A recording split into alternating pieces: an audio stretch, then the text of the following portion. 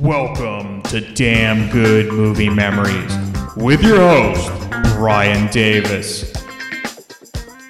This podcast is the cure for your long commute and super boring workday.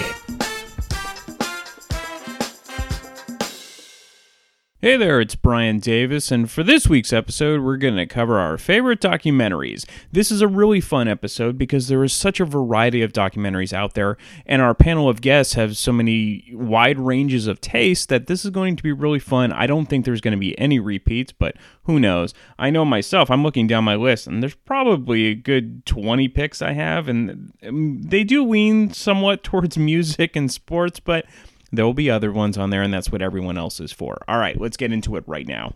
All right, for my first pick, it's the baseball documentary with Ken Burns. Now, some might argue that this isn't a movie per se, but I kept it loose because documentary should be a bunch of things.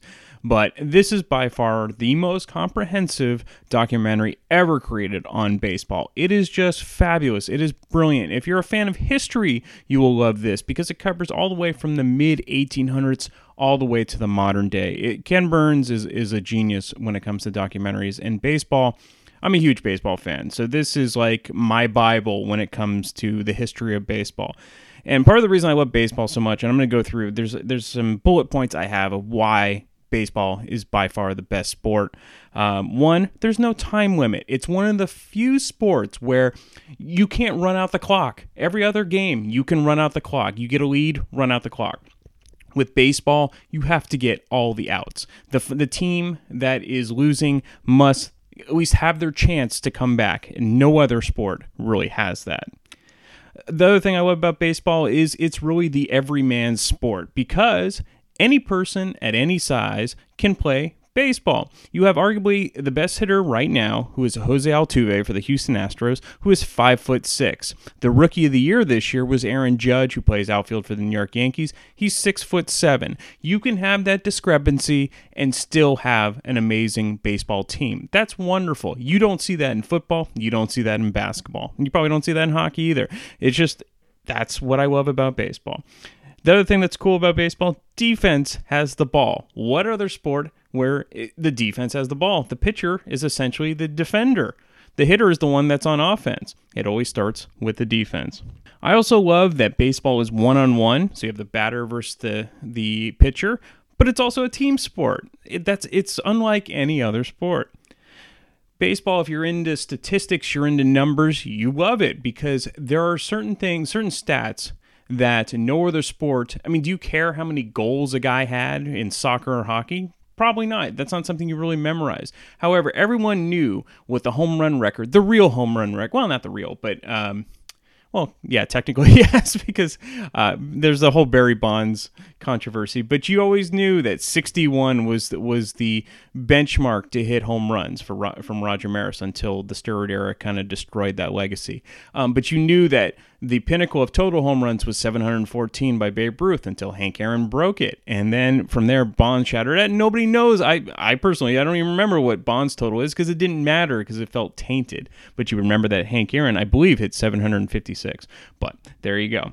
And then lastly, there's no halftime. There's no breaks in between. There's no marching band. There's none of that shit. So baseball, best sport ever. If you want to find out the true history and the most comprehensive history of baseball, definitely check it out. It gets into the Negro Leagues from, before when black ball players weren't allowed into the Major League Baseball. They get into a really expansive episode just on Jackie Robinson, who is arguably one of the greatest Americans in history. He did more for civil rights than anyone. Not only did he have to he had the whole black community on his back because if he didn't succeed, if he didn't perform well, it would have not allowed other ball players to come in. So he had this enormous pressure, and not only did he succeed, but he became one of the best ball players in the league. It's amazing, and we're checking out. So definitely check out Baseball by Ken Burns. Next up is Anvil, the story of Anvil from 2008. This is one of the best documentaries I've ever seen, music or otherwise. I actually saw this in the theater and just loved it. And the reason the film works so well is because Anvil never really hit it huge like other bands of the era. I was always kind of a fan, kind of a casual fan, but never a mega fan. And to me, it was fascinating to watch how Lips, who's the lead singer and guitar player, and Rob Reiner, who's the amazing drummer, continued to carry on with the band, even though their glory days were long behind them. I mean, they never really had glory days per se. I mean, if you were in the metal scene and you were into metal, you knew about them, but they weren't Metallica, they weren't Slayer, they weren't bands like that. And because of the success of this film, Anvil kind of gained a new following who had never really heard them or checked them out prior to this documentary. And I really hope they continue to record and tour as long as they can physically do it, and they are. And so you got to commend the guys for that. But if you just want to see, even if you're not into the music, you'll still enjoy the documentary because you can't help but like these guys. There's another sports documentary and another baseball documentary, but I just saw this not too long ago. It's actually streaming on Netflix, and it came out in 2014. It's called The Battered Bastards of Baseball. That's a tongue twister. Anyway, this is a documentary about Kurt Russell's father, who was an actor named Bing Russell. He was on Bonanza for many years, and he ended up buying a independent baseball team in the 1970s in, I believe, Oregon. And yeah, they were the Portland Mavericks. And so at the time, and still now, Major League Baseball, they own like all of the sub ball clubs. Way back when, you could have independent leagues that didn't have to work directly with Major League Baseball. It was kind of a cool thing. And so when Portland had a team that was connected to the MLB, it really didn't do well. So Bing loved baseball, and he wanted to kind of thumb his nose at the establishment. So he created his own ragtag league and team, and he would play against other leagues. And these were all cast-offs. These were guys that weren't considered good enough, or were once playing, like Jim Bouton, who was famous for writing his book Ball 4, played for the New York Yankees and the Seattle Pilots, ends up playing for the Portland Mavericks. And it's a really, really fascinating documentary. If you love baseball, and really it in a way it has a sad ending, but it doesn't, because it shows that independent teams could survive. But it's also the when corporations get in the way, and all sports leagues are just major corporations, they kind of ruined it for the little guy. But in any case, this will bring a smile to your face. It's a lot of fun. They have some great footage from in the 70s when the teams were going, and even Kurt Russell played for the team. Kurt Russell used to play minor league ball, so really, really worth checking out if you're into baseball. All right, next is a documentary called All Things Must Pass, and it's based on the history of Tower Records and their founder, Russ Solomon, who's just a total character, and there's plenty of interviews with him in that, and it's actually filmed by Tom Hanks' son, Colin Hanks. But I lived at Tower Records when I was growing up. This was a staple, especially in the Bay Area, and then eventually became nationwide, but it actually started, I believe, in Sacramento, and then, of course, the Sunset Tower Records was a go-to place. I mean, if you wanted new music, every Tuesday you go to Tower Records. That's when the new albums came out. And it's really kind of ironic because they started as an independent store, and eventually they became the major chain that put, the smaller music stores out of business. And then eventually, ironically, then your Best Buys, your Targets, your Walmarts then put Tower Records out of business because it was just too expensive. However, Tower Records still exists online and in Japan. It actually thrives in Japan. But if you really want to see what it was like in the 70s, 80s, and 90s at the height of when people actually used to buy music, definitely check out All Things Must Pass. Next is The Wrecking Crew from 2015. This is awesome. If you love the history of music and you like the behind-the-scenes, stories about really what happened, especially in the 1960s with rock and roll, this is a documentary for you to see because it talks about all of the prolific session musicians who recorded most of the famous music you've heard, and it's not actually from the people you think are actually in the band. And so people like Cher or Brian Wilson and the Monkees and of course the Beach Boys and the Mamas and Papas, a lot of their music was played by these session musicians, and they just never got the credit because that wasn't their deal. Their deal was to be behind the scenes. They were all master musicians of what they did.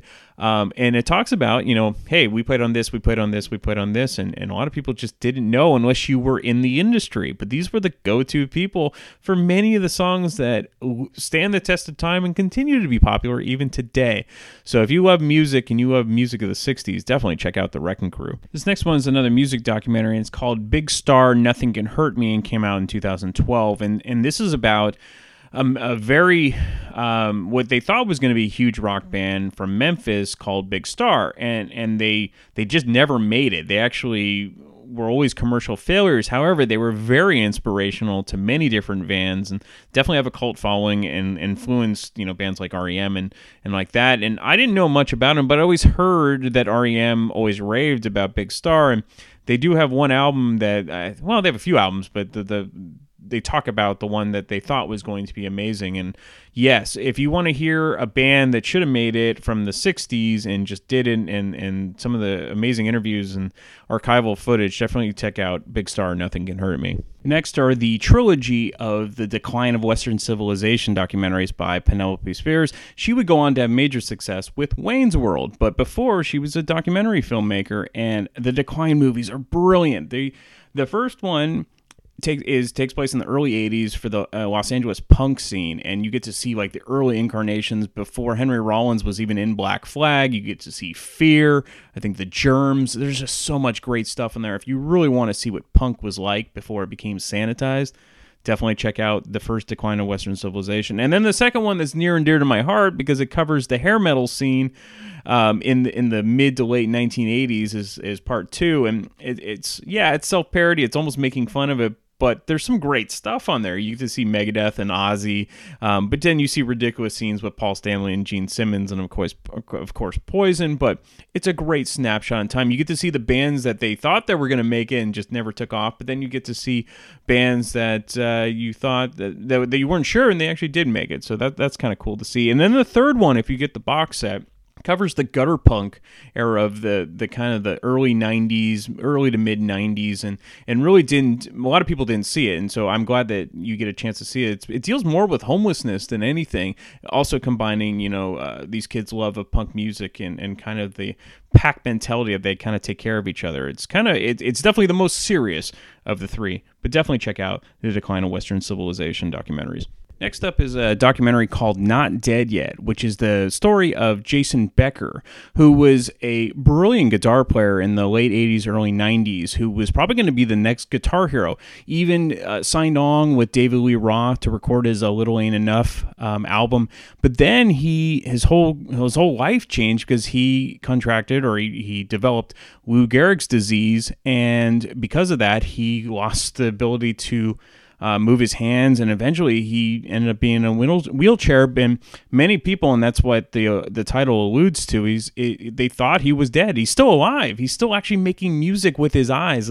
His parents created this program where he can kind of create music visually just by moving his eyes, and it's an amazing story. It's a very sad story, but inspirational too, because here we are, we live our daily lives, and we think of how bad we have it, and here's a guy who had it all, and now it doesn't, and it's a really, really well done documentary. So check out Jason Becker, Not Dead Yet. It came out in 2012. Next is Don't Stop Believin', Every Man's Journey from 2012, and so this covers when Steve Augeri had left the band Journey. This is, of course, after Steve Perry, and they go try to find another singer, and who they found was Arnel Pineda, who was singing in the Philippines, in Manila, in nightclubs, singing Journey songs. And here's a guy who speaks kind of broken English and everything, but when he sings the Journey songs, he sounds exactly like Steve Perry. It's amazing. And so this documentary covers his start and tryouts with the band Journey,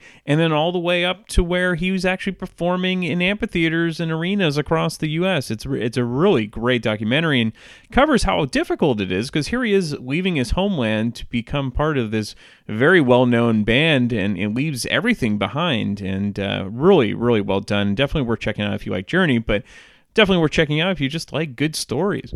All right, next up is the Paradise Lost trilogy of documentaries. The first one's called The Child Murders at Robin Hood Hills, and then there's the second one, which is called Revelations, and then the third one, which is Purgatory. And so actually these are the kind of the original documentaries I saw when I first signed up for Netflix way back in, I don't know, I want to say like 2002, but the the impetus behind these documentaries was to, bring out the story of the so-called West Memphis Three. If you haven't heard about this case, it involved 3 teenage boys who were wrongly convicted of murdering 3 other boys in the early 1990s. And so, but basically happened is these 3 teens were profiled due to their musical tastes, and they were all into heavy metal and Marilyn Manson and things like that. And so their past troubles with vandalism and shoplifting kind of got them into trouble because they were immediately like scapegoats. And so over 15 years after their initial conviction, new forensic evidence was brought forward, which eventually exonerated the 3, and they were released from prison. So all of this is documented over these 15 years, over these 3 HBO documentaries, and they're really well done, and really pisses you off about the legal system. And not only that, but you can kind of see one of the parents there. You might, I don't know, I always thought it was that guy, but who knows? You kind of waver back and forth because there's so much information going on.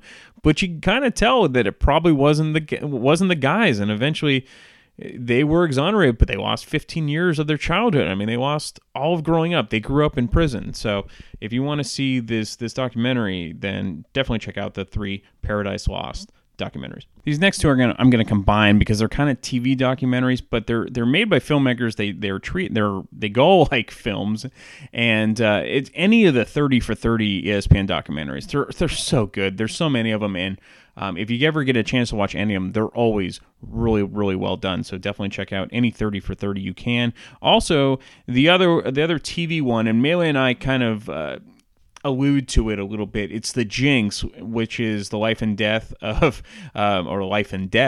Robert Durst, who is this crazy guy who keeps getting away with murder. I mean, he's a billionaire, and he lives like a recluse, but he keeps killing people, well, allegedly, and he keeps getting away with it. I don't know how he does, but he does, and the documentary covers that, but I won't give it away for you, but because of the documentary, like, life-altering things happen around these cases. So if you want to see just a fascinating documentary, and I know Lindley's the one that told me about it, and she adores this. This is really, really well done. So if you know anything about Robert Durst, definitely check out this documentary. Next is Some Kind of Monster from 2004, and this is, of course, the famous documentary with Metallica.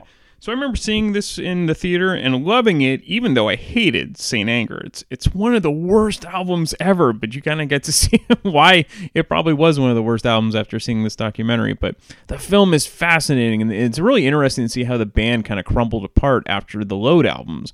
And of course, what most people remember is the famous scene with original member and Megadeth founder Dave Mustaine, which caused all sorts of additional drama between the 2 bands. And however, I was always more interested in the search for a new bass player because Jason Newsted left the band. And so even if you hate Saint Anger, this is still a terrific documentary to watch, and it's totally warts and all, and you kind of get a newfound appreciation for the band. But yeah, even now, like, I try to go back and listen to Saint Anger. I just can't. The next few I'm going to go over quickly because actually Enrica talks about a few of them, so I don't want to take away from her, but they were on my original list. One is Going Clear, which is about Scientology. Yeah, you can imagine what's going on with that. But if you want to hear about what yeah, I'm not going to get into it. But if you want to see, you want to find out about Scientology, definitely check out Going Clear. The other one is Beatles 8 Days a Week. This is about their touring years from the the early 60s all the way up, I believe, till 1966, and to their final show, which was Let It Be. Definitely, it's so good. Ron Howard does a great job with this. Some other ones, hated the G.G. Allin story. If you don't know about G.G. Allin, well, maybe that's a good thing, but this guy was the craziest punk rock music, if you want to call him a musician, ever around. This guy was absolutely insane, and I'll never forget, God, I think I was in college, and my buddy Austin had found this CD because he worked at the Warehouse, which was a music store, and he bought this CD, and it was, I don't even remember the title of it, but it just had the funniest songs ever. Like, one song was called Dog Shit, and all he was yell was dog shit the whole song. And we were just cracking up, like, listening to this over and over again, and it was the stupidest music ever, but the funniest music ever. And then we started to find out more about this guy, and he was insane. He ends up, well, I'm not going to give it away, but if you look up G.G. Allin, you can see his crazy life. And a few other ones completely off off the topic, or compared to G.G. Allen, March of the Penguins, narrated by Morgan Freeman. Definitely worth checking out if you like nature and penguins. And then lastly, I debate about putting this on, but it's actually one of the most well-known documentaries, and it's called Pumping Iron. And you get to see a very young Arnold Schwarzenegger when he was into bodybuilding, way before he became an actor, way before he became the Governor. He was a bodybuilder. Yes, only in America, folks. Anyway, I hope you enjoyed this initial list of our favorite documentaries. Let's hear what everyone else has to say on this week's episode. All right, we're back with Sarah. Hello. And we're going to do one of your favorite subjects, because when we talk, a lot of it's like, have you seen this documentary? Right. And, because I like documentaries because I feel like I'm getting smarter when I watch them. And, well, I think, I like movies that are based on true events or whatever. And because something about it, I mean, I guess now that I'm older, I can appreciate knowledge more than I did when I was younger.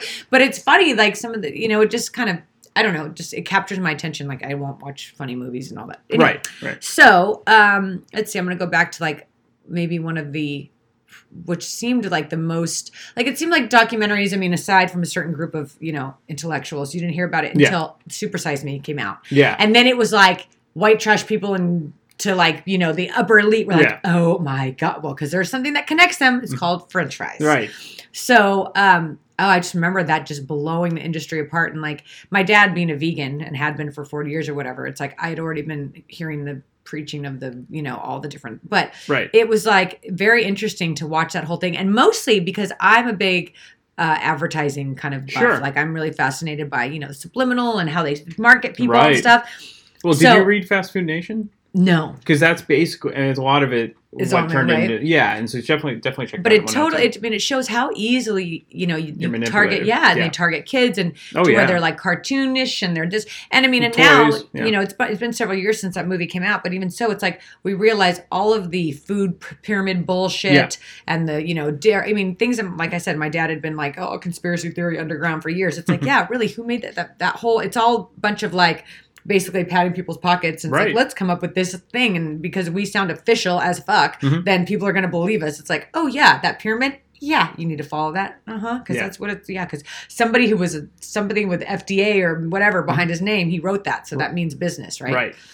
It's funny. There was this like, motivational speaker or something that was talking about people and their diets. And it was more like a therapist person. Like, sometimes for some people, they obsess so much about what they're putting in their bodies that the mental strain and thought process is probably doing you more damage with the mind over matter idea than the thing that you're actually eating. Right. And he was like, it's amazing that you people find anything to eat at all. Yeah. Because it's, can't have gluten, can't have carbs, can't have this, can't have that, And it's like, everybody's life gets so structured around. I mean, traditionally it was like, women that would focus a lot on that, but even now, like men too. And it's kind of like, yeah, if we just like stopped obsessing as much and just being like, hey, how about I just eat this? Because it could be like the depression and you could be eating like ketchup in hot water, like our grandparents and great-grandparents. But yeah. Well, now it's just like everything is, like you said, marketed. So everything's gluten-free now. Oh my God, unless you have celiac disease, there's no need to be gluten-free. And how many people are, I don't eat gluten. It's like, do you know what gluten is? Right. Could you tell me? No, they can't tell you. No. They have no idea. But everyone tells them gluten's bad. Right. So, yeah. But for Fast Food Nation, I mean, Super Size Me, it's interesting because people, after seeing the movie, stopped eating McDonald's. But they still eat Burger King. They're stupid. Yeah. Right. I mean, but McDonald's stopped doing the supersize thing. They did. Right. But it's like, but people can still go to 7-Eleven and get a giant big gulp. Yeah. Like, I just remember seeing one of those. I'm all, holy shit. Or who needs that much? Or the great scene with that guy Jared who ended up being arrested. For my God, that freaky dude. Yeah, that's. He was in the movie because he was doing the Subway thing, right? And the woman's like, "We just can't afford Subway. We can't afford eating Subway. Like, you don't have to eat Subway to lose weight." You can eat, my God, did she really say that? Sounds like the dumbest shit I've ever heard. God, hillbillies are funny, but that was like, and his wife probably was cringing the whole time because she's like this chef and whatever. She's a vegan chef, right? Didn't he have some like some serious damage? We kept going to the doctor, and so his body was shutting down. He's like, "You can't do this. You're going to kill yourself." Right. Because nobody's meant to eat McDonald's. What did he gain? Like 30 pounds or 60? And his cholesterol and his And he said he totally had no sex drive. And finally I saw him, he threw up right afterwards. He couldn't. The first one he did because his body wasn't used to it. Yeah, exactly. He was like, oh my God. But you're not supposed to eat McDonald's every single day as all your meals. That's scary. Yeah. But their fries are kind of magical. They're amazing. I don't know of course they've got to be like bad, but it's like. In moderation. Yeah, because they cure hangovers. Yeah. Like, hello. Anything, whatever they figured out that cures hangovers, they only put it in those fries. That's right. So they've kind of cornered the market on hangovers. Yeah. Salt. Yeah, is it? Sodium. All right. I guess. Why do you think I love Cheez-Its? Yeah, but the secrets are coming out now. See, but I like anyway. Now we're gonna start talking fries. Yeah. Okay. So that one, and then there was another one that I just recently I watched because I'm a big music person. Yes. So probably one of the most moving documentaries I saw was Alive Inside. Did I ever tell you about that one? No. Oh, it's awesome. It's so this guy who had retired, I think it's been in the East Coast, he was volunteering at convalescent hospitals in his area and where the patients were like in the deep throes of dementia and Alzheimer's, like not verbal. There's a scene where this one woman is trying to talk to her dad and he doesn't even know who she is and he doesn't look up and he doesn't acknowledge her. So he would talk to some of the few that had family that would visit him. He'd talk to their family, try to get to know about the patient or talk to the people that worked there. And just after kind of getting an idea who they might have been or who they were or where they are, he would make these little iPod playlists and put these headphones on them in the halls as they would sit there. And the response was like crazy. His friend came to videotape it for the day and ended up doing it for 3 years, and they made this documentary. And part of this guy's point was, they spend millions of dollars on medication that at best maybe sedates them, keeps them, but it doesn't bring out any memory. It doesn't make them more, awake, and it affects their liver. A lot of times it can make them more agitated than anything. Probably gives them worse health issues. Absolutely. Than what they're And there's millions of dollars and it shows nothing. Right. And yet it's $40 for this little iPod. Yeah. And they're interviewing this guy who's a head of some big pharmaceutical company. And he said, for 19 years, I've been trying to do studies and find something that produces the same effect as what, Mr. whatever had produced. He's like, and we haven't found it. We're still trying, but it's like, guess what, bitch? Why don't you leave well enough alone? And so he went around to during this documentary, he had went to different convalescent hospitals and tried to basically get them on board on their own. But he's like, yeah, because it's not based through insurance or whatever. Yeah. It was a weird kind of thing.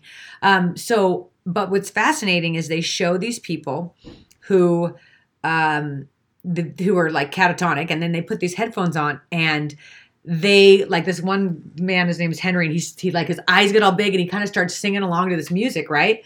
So, and his daughter's kind of like, wow, he'd been in this home for like 10 years. Yeah. So they take off the headphones, and they actually have some neuroscientists that are on at the during the documentary, and they were saying music activates more parts of your brain than any other stimuli that they have, all the way back to your cerebellum, which is the last place to be affected by Alzheimer's and dementia. Okay. So when the music is introduced back in, it fires up all these places that when they were, from the time that they were born, the way music was introduced, from the way it's stored in their memory, their muscle memory, all that kind of stuff. So it kicks them back into who they were, that certain, because a lot of these people are sitting in a dark abyss of like, they don't know who people are. Right. They don't remember who they are. It's like, that's terrifying. Yeah. So this little guy, Henry's like singing, and they take off the headphones, and they're like, after his daughter's yelling his name, all of a sudden they're like, hey, Henry. He goes, yeah.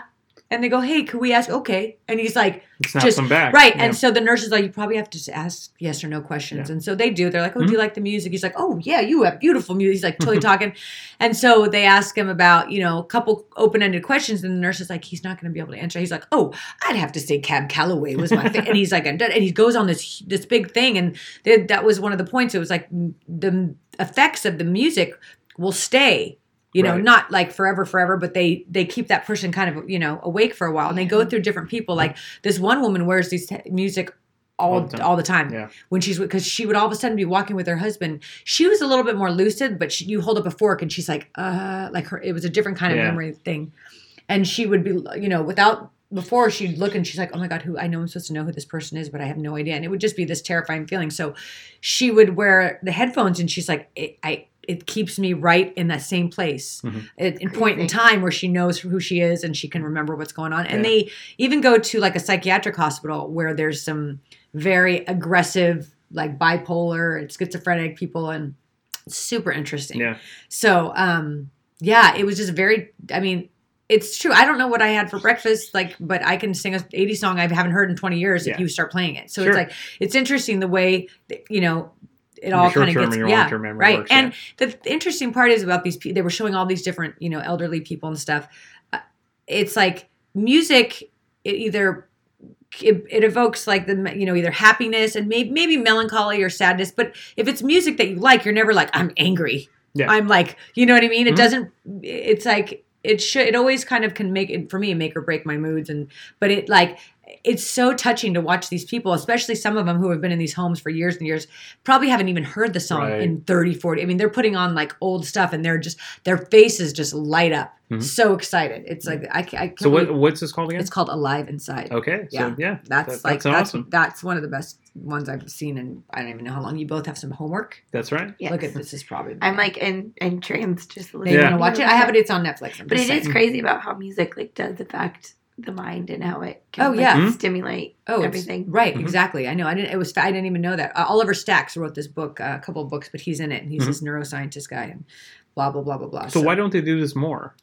Because there's no money to be made. Okay. If obviously that's what I'm saying. But I did have a friend who I had watched it. I've had a couple people watch it, and his dad had dementia and lived in a home. And sure enough, he brought music to his dad, and he videotaped it. It was so crazy. That's good. Because his dad was like singing, and then his dad was kind of like, God, he thought he was singing. He didn't realize there was a little boombox, and he was like, God, you're a good singer. I remember this song. It was so cute. Yeah. So, I think the move, maybe the information, I'm sure if more people knew about it, but it's not going to be something like, again, this guy is kind of doing it on his own, and he was going to different, I think people are afraid a little bit. Maybe they don't know what kind of, they're like, oh, it's different. Well, but then there's relies on the hospitals. Right. But it's like, again, it's like if I had the choice and it was one of my family, granted, if my parents ever get that way, they asked me if I would shoot them first, but it's like, if like somebody, if like a call, this is the Sarah we remember. Right. Thank you. If they came to me and were like, hey, you have an option to either go, I think maybe with more people doing alternative medicine, different things, where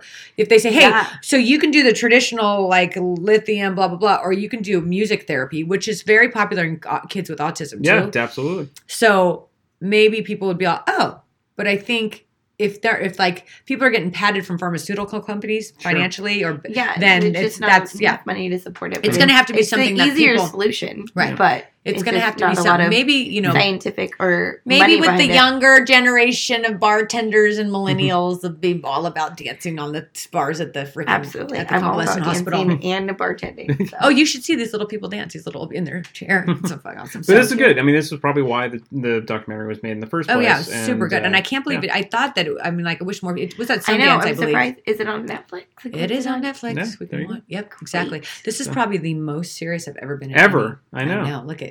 I think does it make you guys uncomfortable? I was just like entranced listening to you, especially It's my storytelling. Crazy, yeah. Okay, so and then do I have another one? Well, you know what? This one is pretty good, but it's not as touching. But it's another one. It's Searching for Sugar Man. Yeah. And that one was fascinating to me, only because I learned a little more about I'd always heard apartheid, that whole thing, but when you go to apartheid, South African, it's I'd never really. Public school didn't serve me well, so it was. So it's basically it was like a control.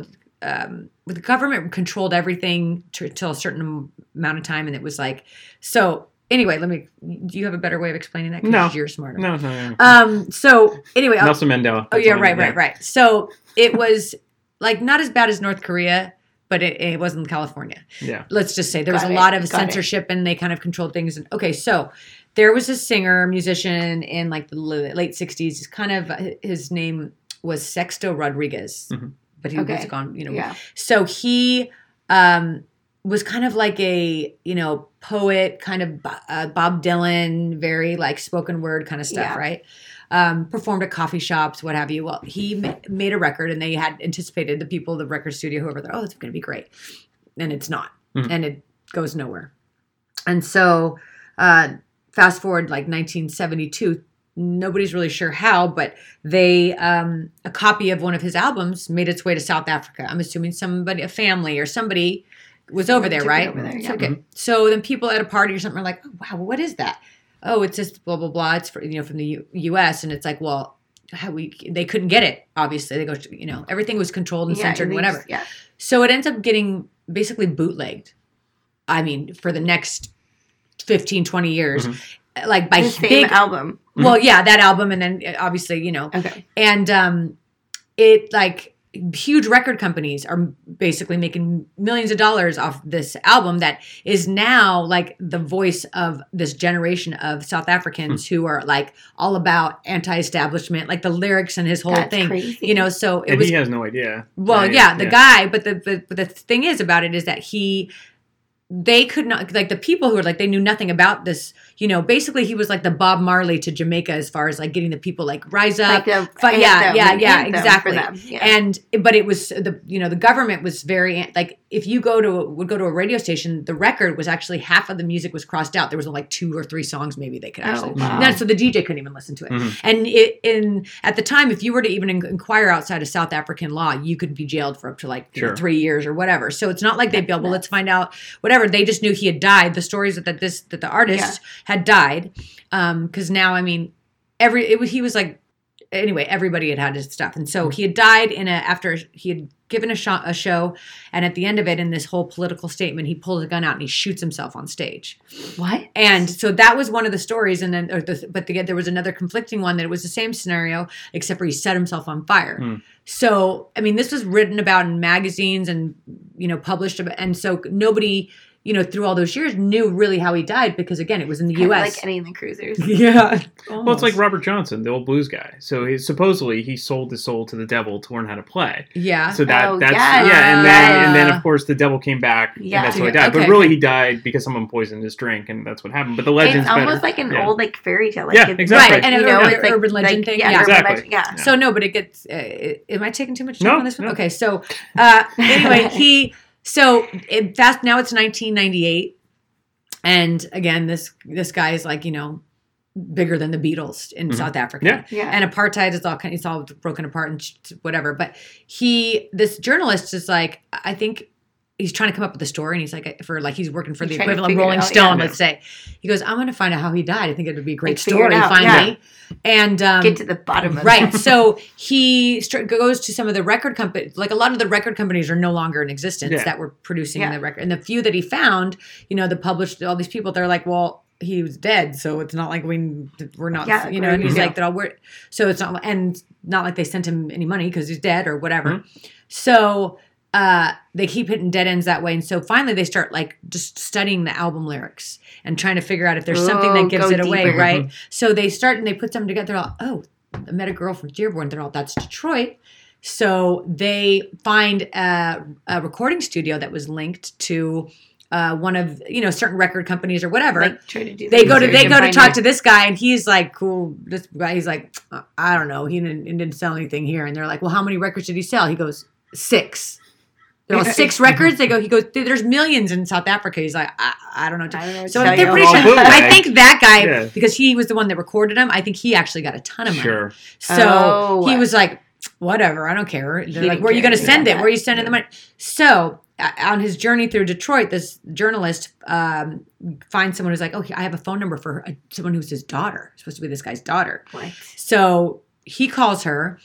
And, he doesn't want to be like, hey, how'd your dad kick it? Like, what? How did he do? Did he burn himself up or did he shoot himself? How did he die? So he's kind of like, talking to her. He goes, your father in South Africa, he's like bigger than Elvis Presley. She's like, you talking about the right guy here? Like, she's like, I don't think. So confused. He goes, yeah, your father, blah, blah, blah. And he goes, were you not aware of like his music? He goes, well, I knew he was musical, but I don't think you have the right guy. She had no idea. Right. Because it's South Africa. Who's going to, and he goes, well, he doesn't want to be like, he's like, well, what do you think your dad would have thought of all this, whatever. And she's like, well, why don't you ask him?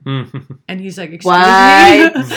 So he calls it, he's all, what? She goes, yeah. So he literally lives in this ransacked, like, Detroit house. It was his first house. It's now, just condemned practically. Like, they think he's like the town homeless guy. Yeah. He does, like, day work here and there, just wandering around the city, people.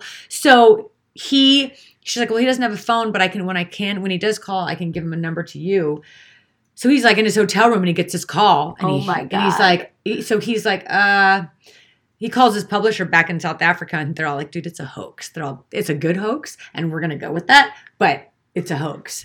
So he's like, you need to get him here. You need to tell him we want him to come to South Africa, see if he'll give a little show and blah, blah, blah. And we're going to see what this is all. It's going to, because it's still, he's like, we're going to write this story. Test him out. Yeah. Test him out. Right. And so I'm not going to let you know any more than that. Now you got to watch it. God bless America. Is it Searching for Sugarman? Uh-huh. Yeah. I have it. It's on Netflix or it's on my whatever. Yeah. It's another beauty. Yeah. Look at my documentaries. You can tell. I know you're like so. I'm just entranced listening. You're such a good storyteller.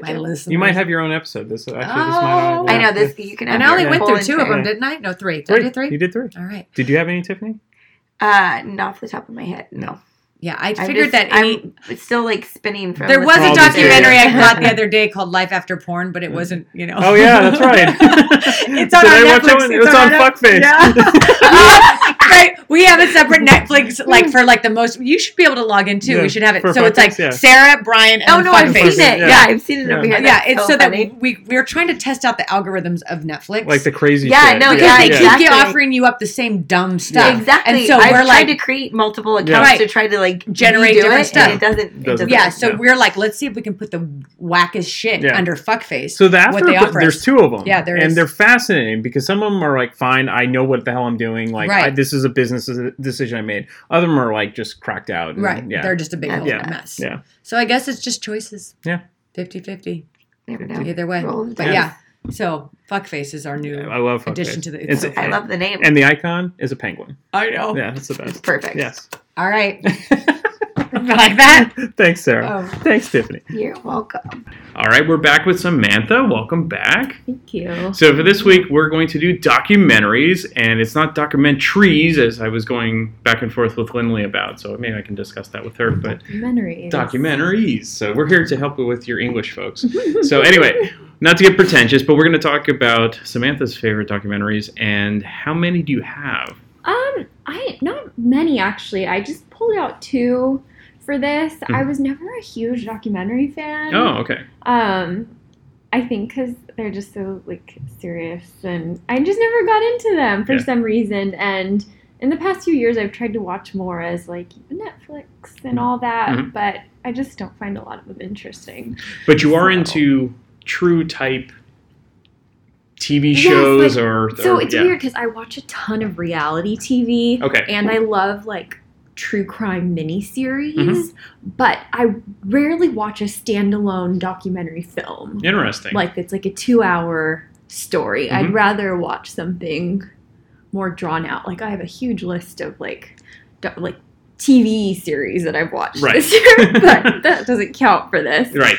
So. But getting to traditional documentaries, what are the ones that you actually really liked? So one that I think is really special, and I think it always comes up on lists of best documentaries, is Grey Gardens. And I mentioned this to you before that we filmed, and you hadn't heard of it before. And it came out in the 70s. I have the details pulled up. Okay, good. So it was filmed in 1975 by the Maisels. They were these 2 brothers, I believe, who made a few documentary films. They did Gimme Shelter. Oh yeah, the Rolling Stones stuff. Yeah, about Salesman, which I haven't seen. Okay. So they somehow found out about these 2 women. And they are related, or were, they're dead now, but they were related to Jacqueline Onassis. And I believe they're her aunt or something like that. They were called Big Edie and Little Edie Beale. Those were their names. Their mom and daughter had the same name. Okay. They were Bouviers. Right. So they were from East Coast old money. And so they were very wealthy. And then when the husband died, when the Big Edie's husband died, the mom and daughter just lived in their mansion in upstate New York, I believe. And it was just this huge, huge house that was called Grey Gardens. And by the 70s, it was falling apart. So these women who had old money, I think the daughter wanted to be a singer or something in the 40s or 50s. And they were just very, very eccentric women. And they were, I don't know if they were like cast aside or the whole like social side of things, but they were associated with Jackie O. Okay. And so, because they were related, but I can't remember the whole like family history. So is that what initially drew you to this? Because you like Jacqueline Kennedy? And, I like all the weird like history kind of stuff. Like I think I heard about it, and it's kind of a popular documentary in like the fashion world. Oh, okay. So, because I'm a big like fashion person, and I this would always come up because these two ladies, they lived in this like disgusting old mansion, but in the movie they're wearing like fur, and they wear these really extravagant like headwear things, like these scarves, and they basically walk around in costume. Interesting. They're like a version of costumes throughout the whole movie. But their house was shambles. Yeah, like they had animals everywhere, and like and it was just dirty and falling apart. And I think like I was skimming through the Wikipedia article before this, but Jackie O and her sister helped like them keep their house. And so this was filmed, and this movie was filmed and released like right after their house was kind of like restabilized or something, but it still looks disgusting. Like, it says that their house was infested by fleas, cats, raccoons, had no running water. They were in the National Enquirer, New York Magazine. So I think it was just this huge like social ordeal at the time. So did they ever sell the place, or it's still in the family? I don't know. I'm really curious, actually. Yeah. Oh, let's see. Okay. So, when Big Edie died in 1977, Little Edie sold the house in 1979. Okay. And, oh my gosh, I actually did hear about this. These people restored the house. And I've seen pictures of it. Okay. So, yeah, this documentary is just really cool because these two women are clearly are just very eccentric. I don't want to say there's something like mentally wrong with them. Okay. It doesn't seem like that. I think they just grew up in their own little bubble world. Right. And they were living like this, and who knows, there was probably layers of issues. Sure. And when you never worry about money, you can basically do whatever you want. Yeah. Even if it seems crazy to people that are quote unquote normal. Yeah. And then for some reason they just let their house go into disrepair, but they still thought they were very unique and special. In the documentary, the younger one would just go around singing, and they were so excited to have these men film them because they thought, oh, finally we have the stardom we've always wanted, and it's just very weird. So Grey Gardens? Okay, that's a good one. And I think it came into the like conversation again because in 2009 they made an HBO movie about it. Okay. With Jessica Lange and Drew Barrymore. Oh. And they filmed that, and then also there's a show called Documentary Now. Oh, okay. It's with two guys that used to be on SNL. They have this documentary kind of satire show where each episode they satirize or make their own little documentary. And the first episode of that show is based off of Grey Gardens. So the two guys play the two ladies. It's hilarious. I think that show's on Netflix. That's cool. If you want to check it out. Yeah. But, awesome. That's a great pick. So, love this movie. Yeah. I think it's just, you could be analyzed. These two women were just so intriguing and sad, but funny. But definitely worth documenting. Yeah. So that's probably my go-to. It's something I always remembered. And in that same like vein, I mostly just watch like a lot of fashion documentaries. So I won't bore you with that, but there was a really cute one I saw a few years ago. It's very similar to Grey Gardens, actually. I have a theme here. It's called Advanced Style. Okay. And it's based off of this website or a blog that this guy started where he documents street style from old ladies in New York City. Oh, really? So he would just take their picture and like ask them about themselves. And so he ended up making a documentary about their lives. Nice. And it's very interesting to hear about these like, 70, 80-year-old women who still dress very like eccentrically. And then you hear about their lives, and they all kind of met each other during the filming of the documentary. And it's really cute. And it's funny like how something I aspire to. Fashion always comes full circle. So whatever was outdated ends up becoming in style again. So and I think they're very a lot of the women in this documentary wear like all sorts of crazy things, and it's, I think, totally inspirational and fun. Well, that's great. So definitely check those out. What's been great about this episode is everyone's all over the place. So we each have a nice little pockets. For documentaries, oftentimes you pick things that you're like truly interested in. So I'm like, if I'm going to watch a real life movie, I'm going to watch something. Right. But if you're into fashion or things like that. So like mine were mostly sports and music. So there Ken you go. Burns. Absolutely. Gotta have baseball. So thank you, Samantha. All right, welcome back to the podcast, Lindley. Thank you. We're going to talk about documentaries, not documentaries that we discussed before we got here. Documentaries. Oh, maybe I say documentaries, but I mean but I know the correct way is documentaries. That was like I couldn't care less. A lot of people say I could care less, but it's really I couldn't care less. I could care less, yeah. Chomping at the bit. Should be champing at the bit. We've been through all these, right? There's a lot of them. But we'll do a podcast just on 4 grammar. Things we say incorrectly. Yes. Documentaries. No, documentaries. Wait. Because it's not spelled T-R-Y. Now you have me thinking about it too much. I know. I won't be able to say it again. I'm trying to make you less nervous and Mike shy. Now you're making me, I'm not Mike shy. I just am concerned about my voice. You're one of our bigger guests. Like, people request you specifically. No, he means that literally. I'm the biggest guest he has. He just don't see how am I going to dig myself out of this one? Let's go right into your list. Okay, so you have I think a list of 7 documentaries. Yeah, a list of 7. So let's start with the first on your list. You're never going to be able to get out of this. I'm not going to go back to it. First on my list, Grey Gardens.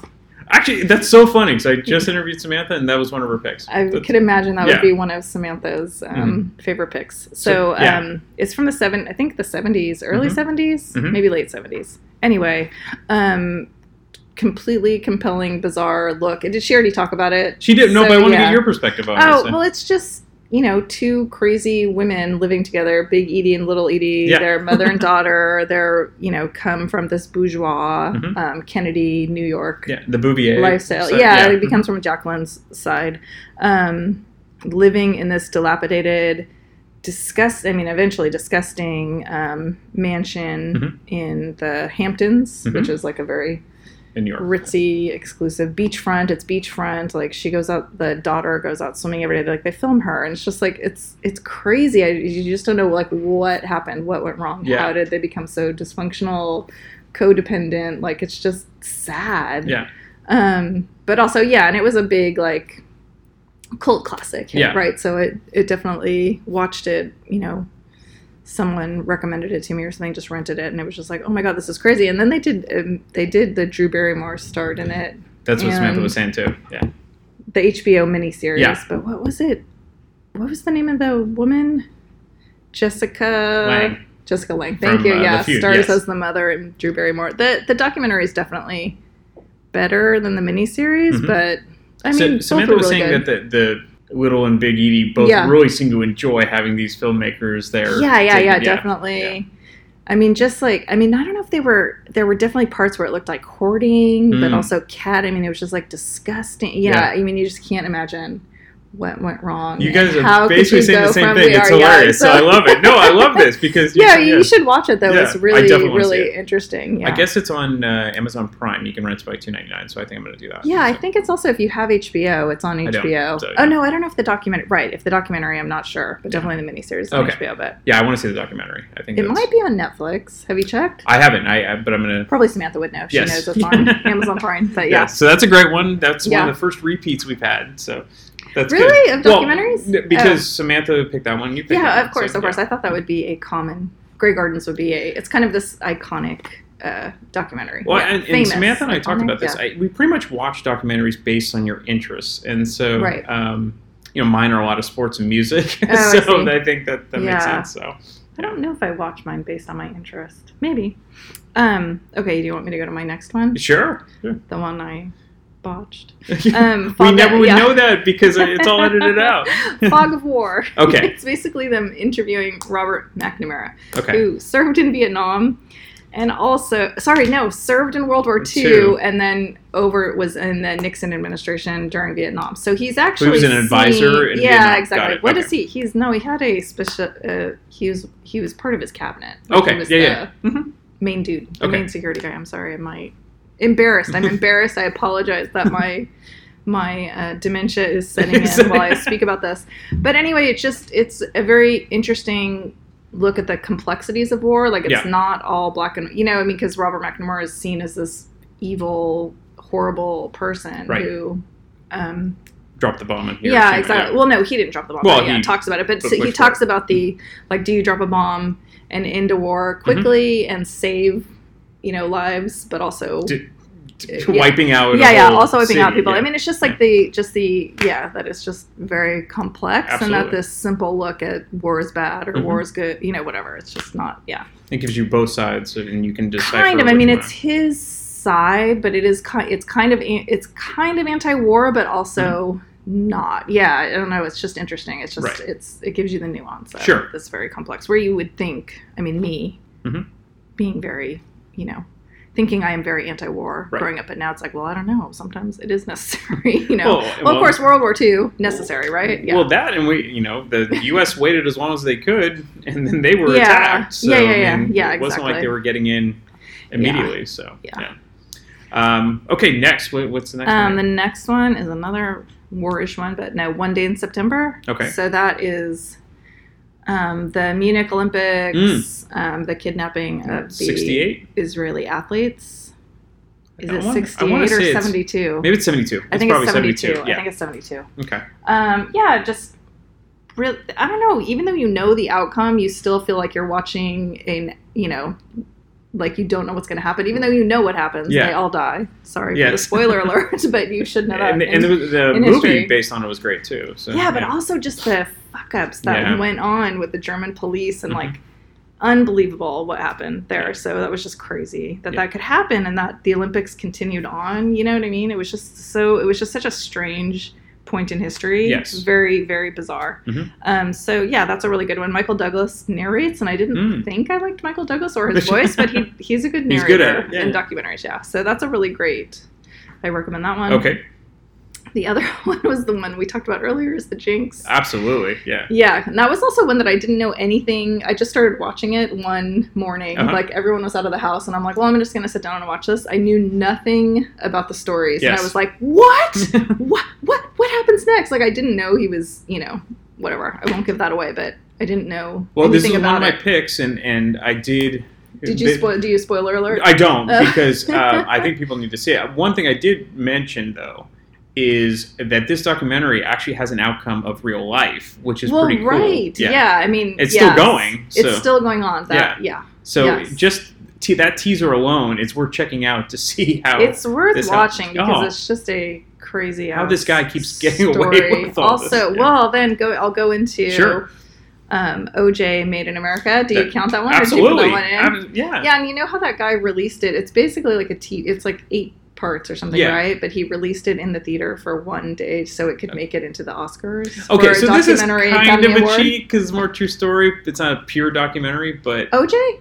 Okay, so are we thinking about the one where Cuba Gooding Jr. played him? No, you're talking about the actual documentary. Yes, yeah. Sorry, this ESPN. I think it's ESPN. Yeah, so that one gets into also the LA riots. Told me. It goes into the history of LA. But just connecting it to the Jinx was just this part where if you have enough money, you can buy your way out of things. Absolutely. You can literally get away. Absolutely. If you have a strong enough defense team, then you can literally get away with murder. That's right.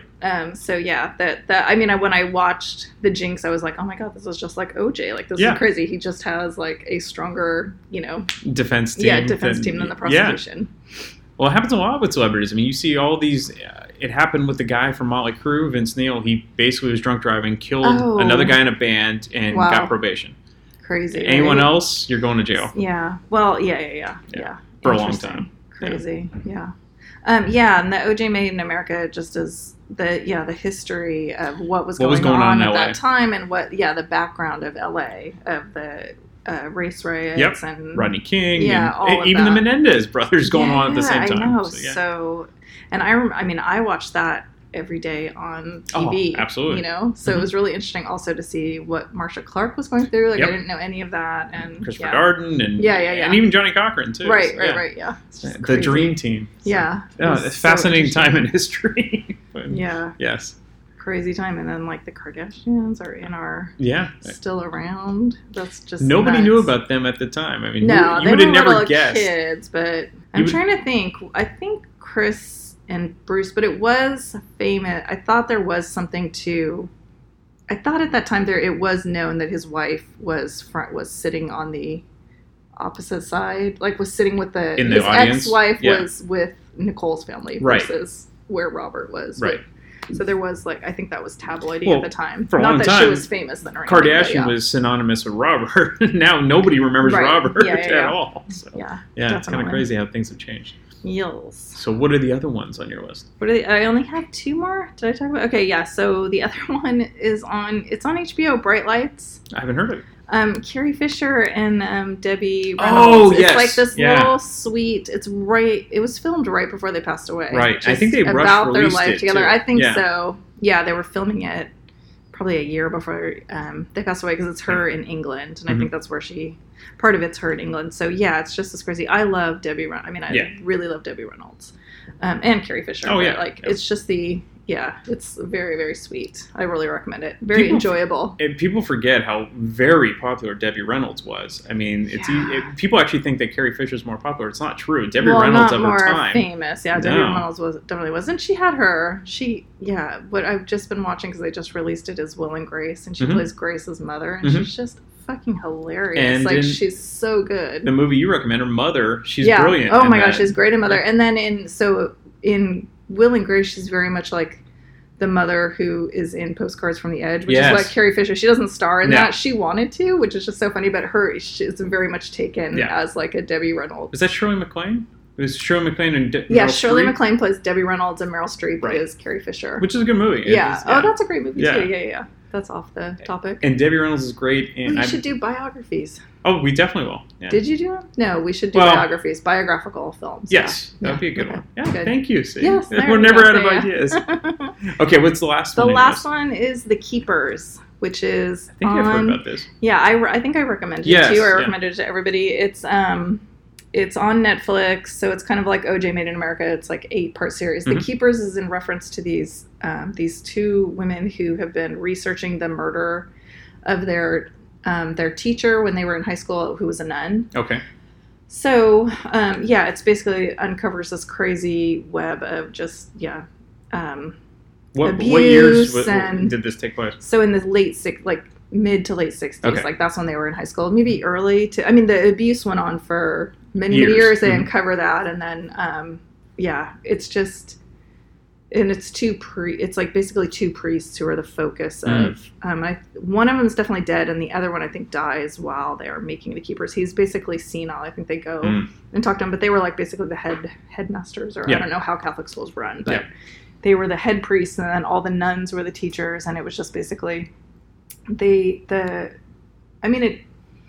it basically points that, because she was about to speak out on their abuse of the teenage girls that were at the high school, that they murdered her and then got rid of her. To cover up that, because she was about to come forward to the Catholic Church. Okay.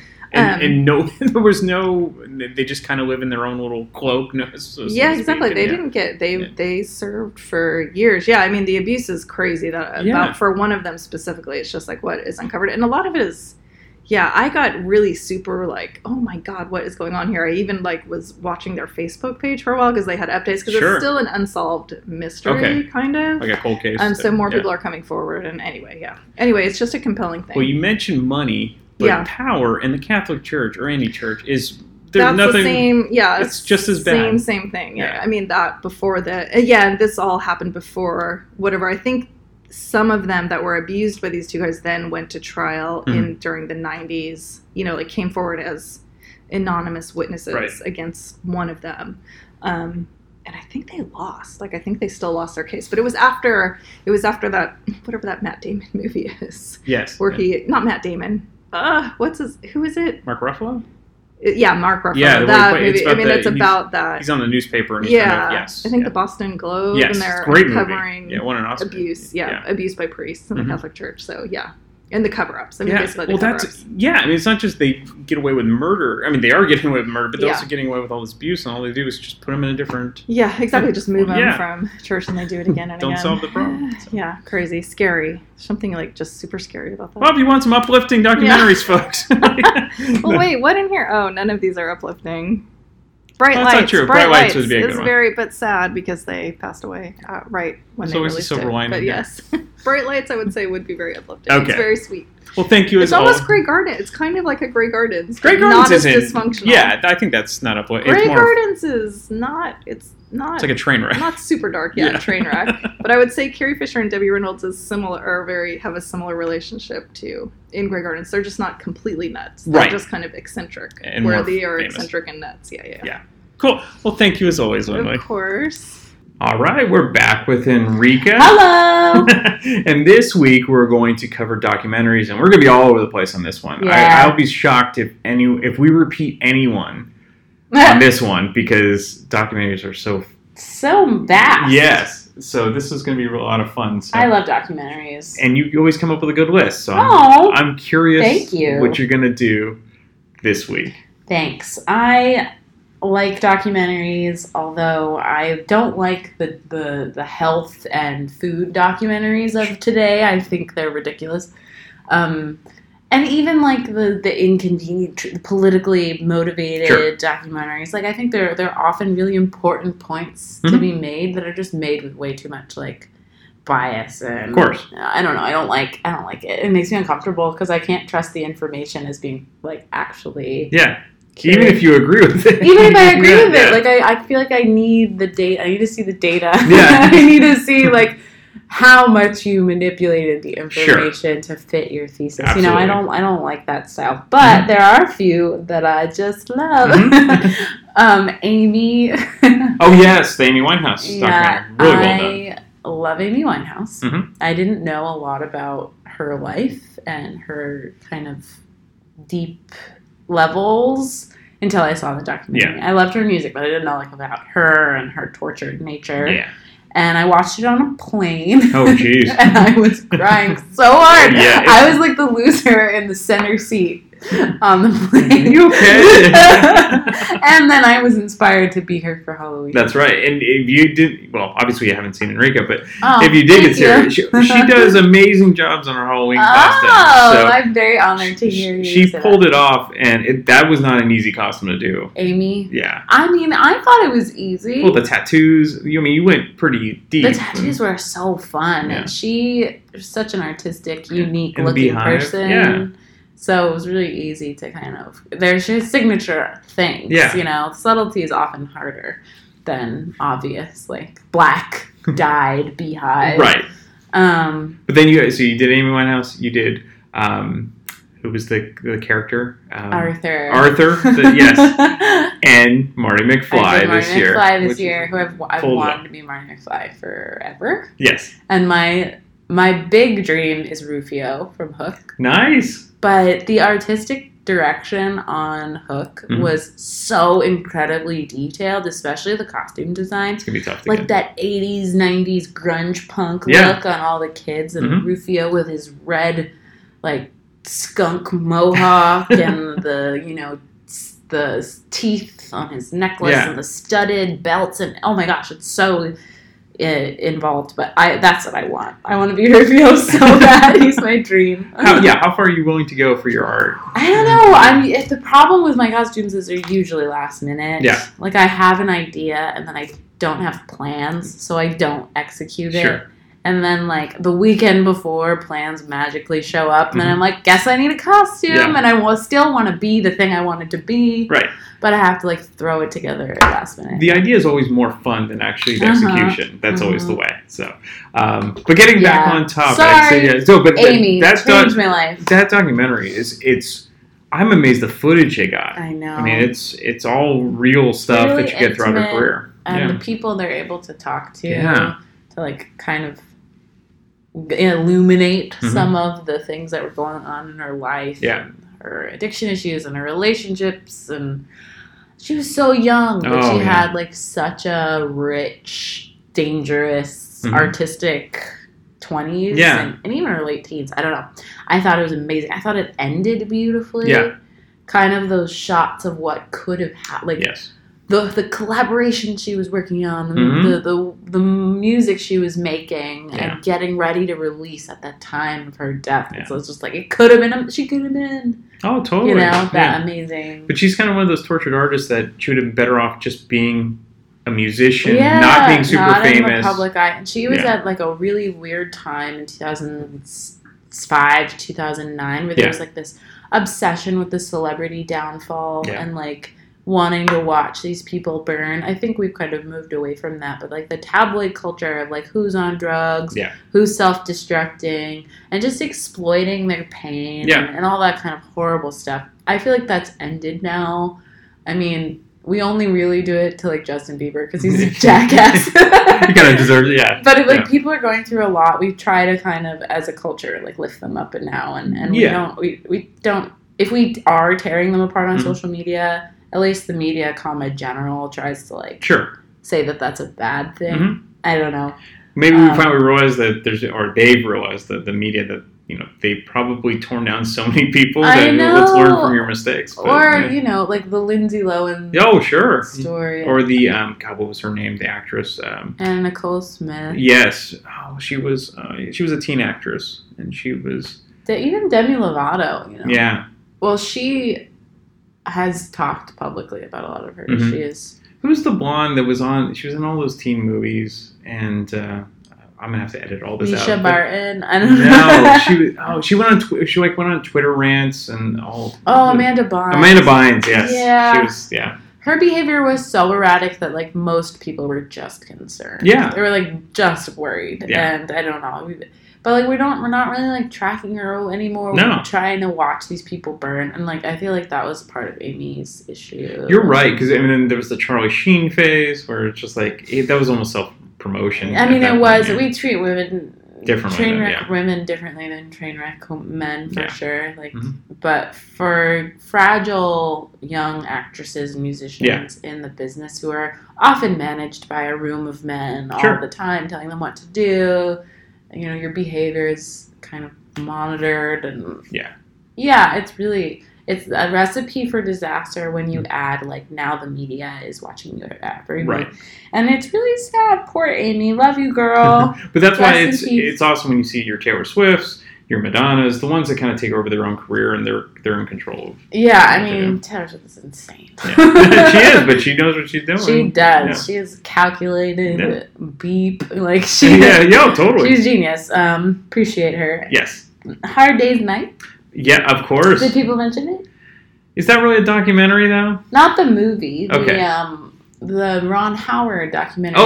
So it's not called that. So it's called 8 Days a Week. Oh, right. Yes. 8 Days a Week. Yeah. Which is amazing because that's going to be on my short list too. So, I saw another one I saw on a plane. And I kept like tapping on my husband being like, this is so good. You should be watching this. Again, with the footage they got. Oh, so good. And some of the interviews like way back from the early 60s when their accents were still super Liverpool. But they're so funny. Like they're like stand-up comedians. Hilarious. Yeah. And just their attitudes about civil rights and not playing to segregated audiences. That's stuff that I had no idea. They took such a stance. Young 20-something dudes from Liverpool just like coming in, not giving a crap about like making a political or social statement. Like I don't know, it really shows like the role. There's not been like that kind of influence in culture. They changed everything. They did. Rock music is basically different because of the Beatles. All music. Yeah. They changed everything. They were amazing. I also loved how much detail they went into with George Martin and his role because my brother is a producer and makes music and always idolized George Martin. He's the fifth Beatle, as they say. So it was like really fun to watch his involvement too. I love it. It was good. It was really well done, and it's also it's only the touring years. Yeah. So it's all the live stuff. Yeah, which I like because there's not a lot of information about what was going behind the scenes while they were playing these stadiums, how they couldn't hear each other. Like they were still in tune somehow. Which is a testament to them because the equipment back then was so not what they used to be. There was no monitors. You could never hear, especially with all this screaming. Yes. Oh my god. Yeah, no, the women in the crowd or the girls in the crowd, you could hear them better than you could hear the Beatles. I know. They're so loud. So much respect. Yeah. Watching that gave me I had respect for them even more. But watching the footage of the fans losing their minds, it's that was hilarious. Fun. And even interviews with like Sigourney Weaver and some of the and Whoopi Goldberg. The black women who for the first time they were like allowed to worship like the same idols. Yeah. It's so cool. It was a great way to tell the story. It was. I loved it. Really well done. So that one, those are two music ones. That's okay, because I have music ones. And then there's a food one. Jiro Dreams of Sushi. I think you told me about this before. Jiro Dreams of Sushi? I think so. Do other people talk about Jiro Dreams of Sushi? No, but I believe you. It had to be you. If we talked The reason why I'm laughing is because it was like a really good, detailed, respectful representation of this like extremely successful Japanese sushi chef who has like the best sushi restaurant in Japan. Right. Arguably in the world, and like 1 million Michelin stars, like the best sushi chef ever, and his dedication to his craft and how he selects the fish down to the last detail, like really highlights this guy's like craziness, but like also genius. Sure, there's always a fine line. Always a fine line, and I love documentaries that explore those personality types. I think it's cool because you don't have to make any conclusions like this guy's crazy, like this guy's a genius. You can just kind of like highlight that ambiguity. I like it. Enjoy it for what it is. The reason why I'm laughing is because I don't know if you watched on Netflix documentary Now. I have not. Oh my god. They make like fake documentaries that are making fun of other documentaries. Oh, okay, that's fun. So it's like Mystery Science Theater documentaries. It's Bill, what's his last name? I don't know. Documentary Now. They're SNL guys. Documentary Now. I forget their names. But they're freaking hilarious, and they do all sorts of different stuff. Bill Hader. And Seth Meyers. Nice. Fred Armisen. Yeah, it's a bunch of SNL guys. It gets a 94% on Rotten Tomatoes. But it's so on point. And the reason why I was laughing at Jiro Dreams of Sushi, because they create like a mock of that called Juan Likes Rice and Chicken. And it's this guy in Colombia who like lives in a hut and just has perfected chicken with rice. And like how he chooses every individual grain and like will only allow the chicken to be served if you can catch it with your bare hands that day. And it's like so hilarious. It's spot on. It's spot on, and just the way the cuts are kind of mocked and the music is mocked. Everything have to check down to the detail. Yeah. Documentary Now. The first one's a mockumentary. No, of course, yeah. The first one in the series is a mockumentary of, I think, like the Beatles or like those like documentaries about bands. Sure. It's like the Blue Jean Committee is the band name. Okay. And it's like this band from Chicago that makes it big, like making California branded music.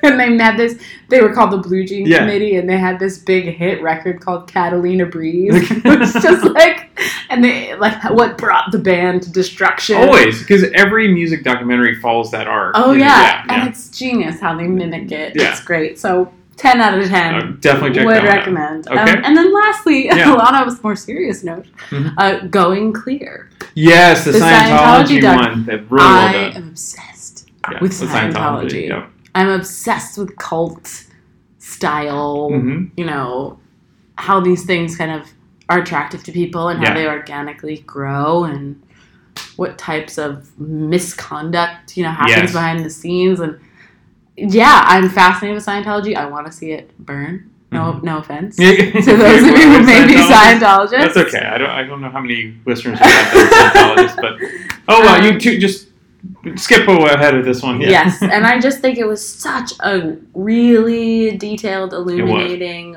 without necessarily being offensive or inflammatory. No. Just like, this is what they think, this is the amount of money it costs to go up the ladder. Yep. And they had plenty of ex-members in there on that documentary. And it really highlighted the L. Ron Hubbard origin story really well, which I liked because it's a lot of his like psychological behaviors and his elements of like, not trusting mental health. Yes. Science. I mean, that just comes from maybe being scarred. He clearly had maybe paranoid schizophrenia or some very serious, issue. Yeah, definitely. Psychological issue that was probably confronted with traditional psychology that really scarred him. And, he created an entire religion. I mean, he was a sci-fi writer. He was a sci-fi writer. He also, is recorded on tape as saying he heard voices and believed that there were, things in the universe trying to kill him. I mean, he was very troubled, I think. Yeah. And a great example of how troubled white men with power can destroy millions of lives. But people bought into this for whatever. He found some sort of niche. I mean, I remember as a kid in the 80s watching TV and you would see Dianetics commercials. Yeah, because I think at its core, Dianetics is not terribly inflammatory or problematic. It's just another, like, religion book, or whatever, or like if you think about your challenges, you can eliminate them from your life. Like the very simple, just like self-help kind of stuff. It's no different than what was the Oprah thing that she was touting? Yeah. What was it? The Oath? Not the Oath. I'm Oath. There's all sorts of like self-help. The Secret. Like self-help style. That's what Dianetics, the impression I got from it. Like you can make things better in your own life and without, needing to rely on all these other things. But it became a scam. I mean, especially then David Miscavige took over.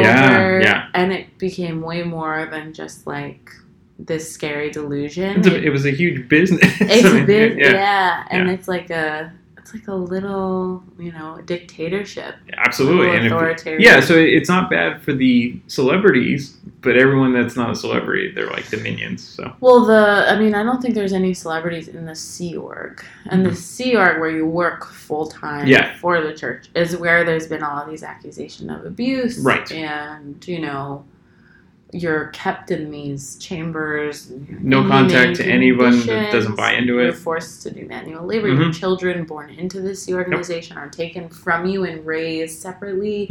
You're taught from an early age that you do not have ownership over your child. Your child is his or her own individual, and their relationship is irrelevant. The most important thing is Scientology.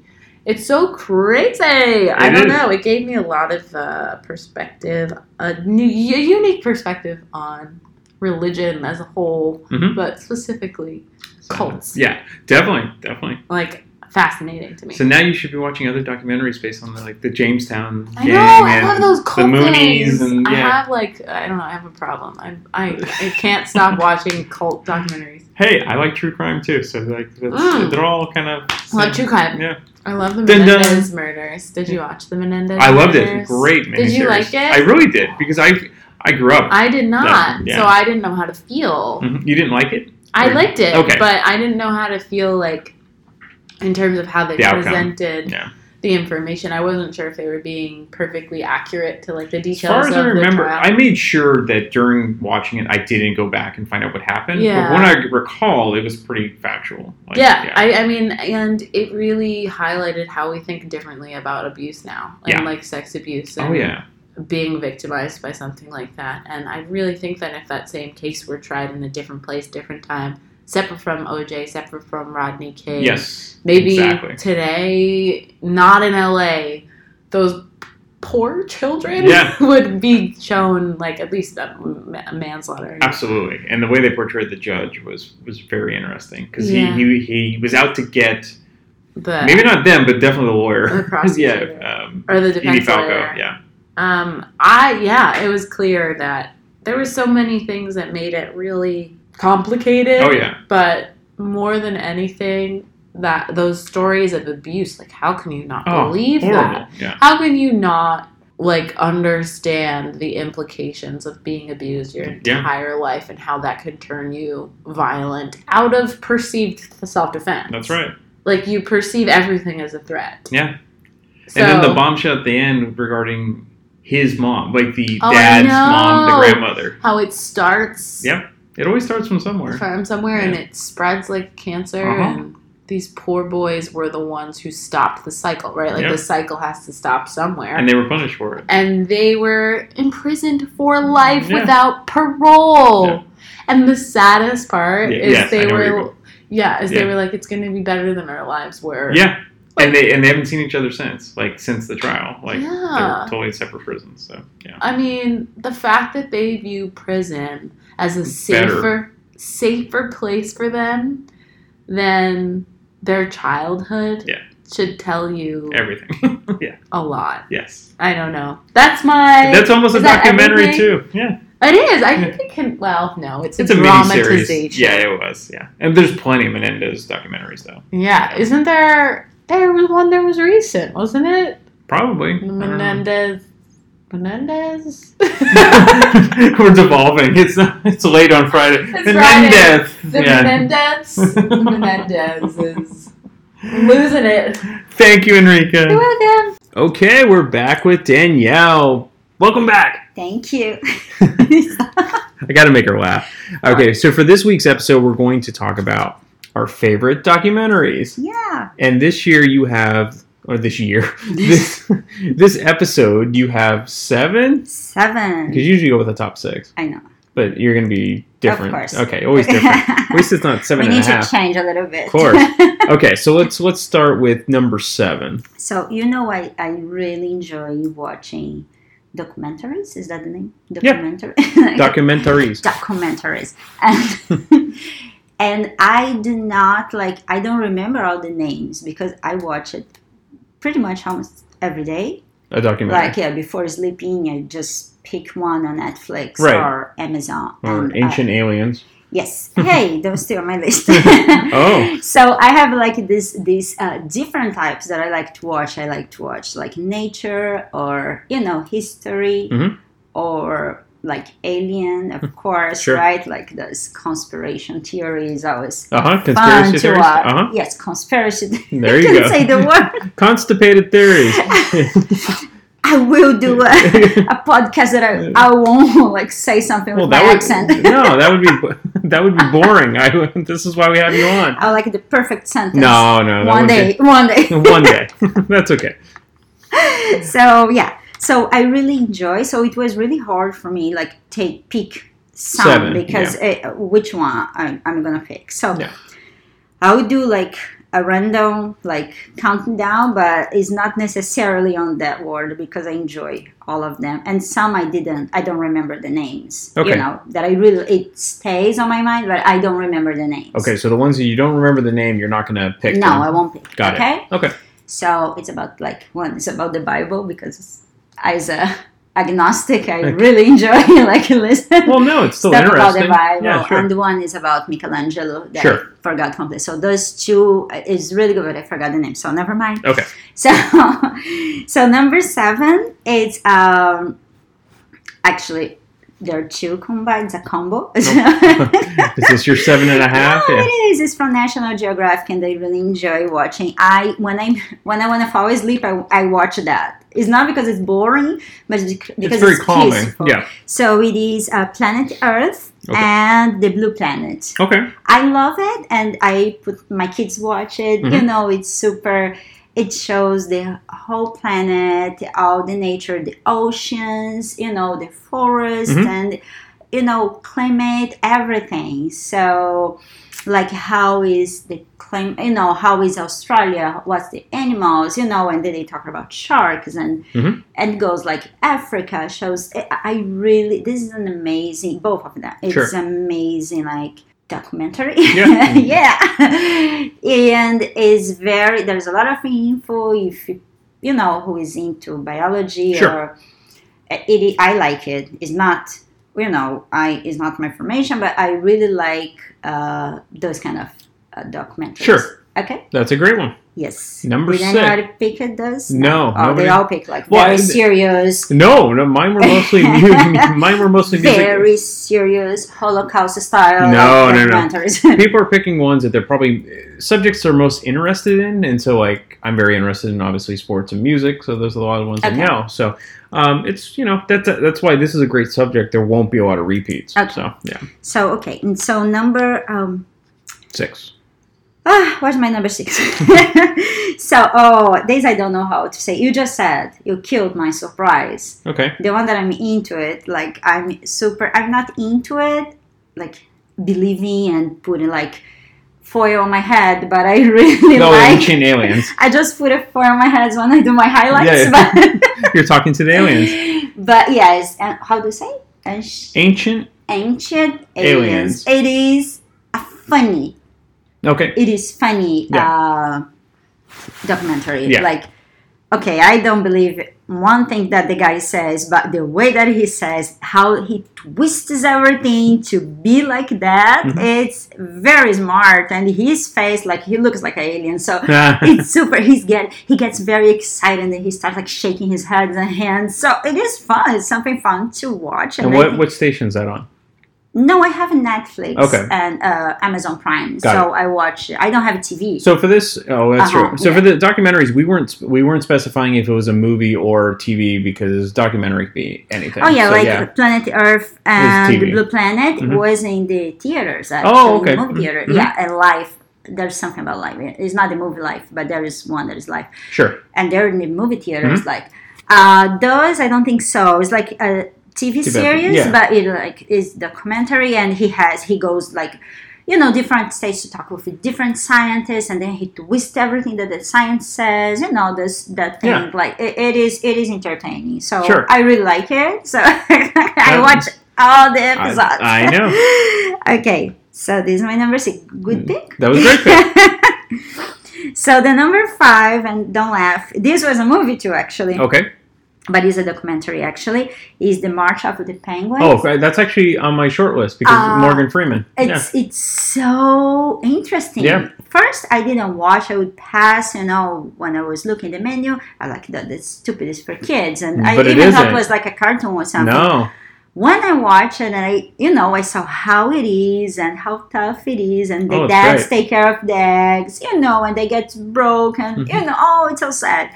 And how like the moms need to swim because they're starving. Yep. So I enjoy that. I put the kids to watch and they love it. And well, what's interesting is penguins are very cute. They're not necessarily nice animals and they're not clean, but they're a lot of fun to watch. And of course, it's narrated by Morgan Freeman, which is great. It's going to be perfect. His voice is amazing. Absolutely. Yes. And there was a spoof on it called Farce of the Penguins when they got comedians to basically play the penguins. God. So yes, there's a part. Of course. So this was number 5, right? Correct. So number 4, I'm like, I know you have a nice countdown. It is Amanda Knox. Oh yeah, the convicted. She was in Italy. It is, and I watched the movie. Actually, it was not the name. I believe it was a different name. I think so. But this is the actual documentary. So this is the actual documentary, and there's interview with her, like interviews with her, and wow, that was I still like she did or not. Still like doubt, but. Wow, like did she finally got released to the U.S.? She did. Okay, yeah. And I don't think she's a prisoner anymore. I think she was. I think she got out, but yeah, there was always. I'm trying to refresh my memory on what she killed her roommate. Her roommate, that's right. Yeah, and the boyfriend. We don't know what happened. Actually, she was accused and went to jail for that, but no one knows. So did the boyfriend go to jail too? I don't remember. I think so. I remember it's a huge case. It was super confusing. Yeah.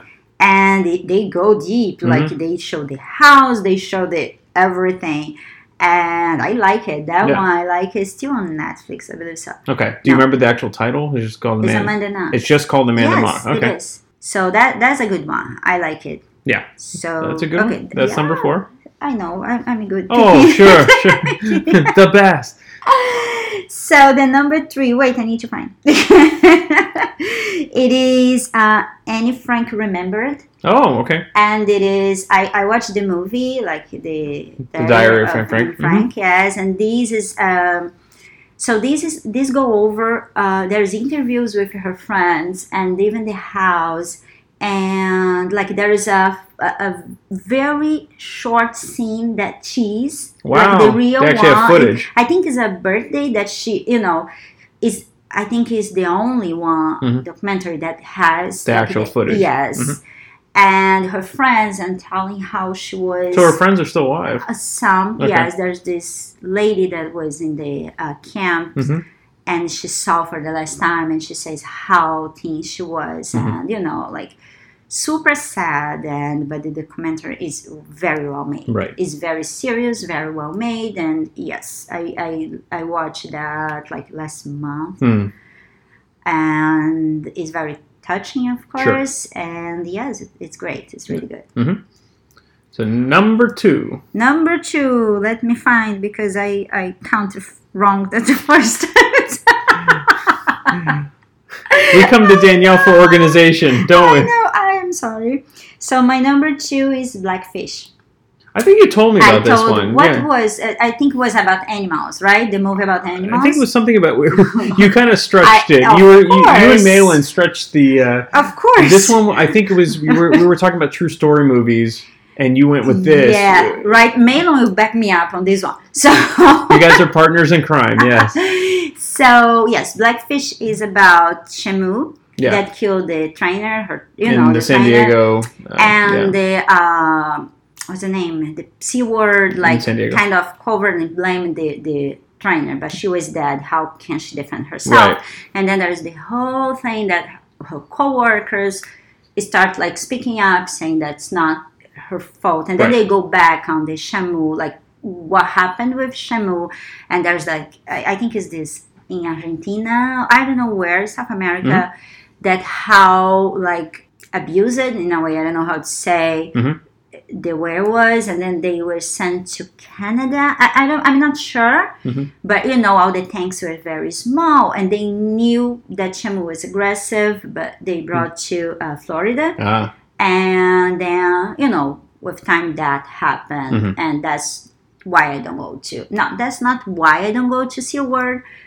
but it doesn't help, It didn't help at all. I don't go to SeaWorld because I saw with my own eyes. Right, how they treat it. How they treat it, because I did the behind-the-scene things. And they lie on your face. Well, of course, they're not going to tell you what really goes on. But they lie on your face, they live more in here than in the ocean, all those. If that was the truth, then So I went there once because I was like, good for my kid, and then never again. Never again. I went there. So this is my number 2.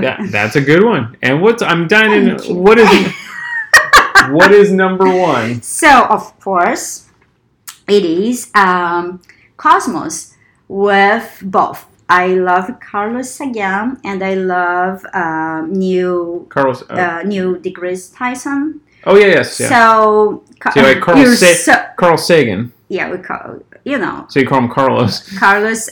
Come on, I'm a Brazilian. We say Carlos. That's the name. But here it's Carl Sagan. Carlos. Okay. Yeah, I'll never be able to say that. But okay. I really like it. You have the space-time Odyssey for Neil Degrasse. And you have the Personal Voyage, it's something like that, the name for Sagan. Okay. And it is, they both talk about the universe.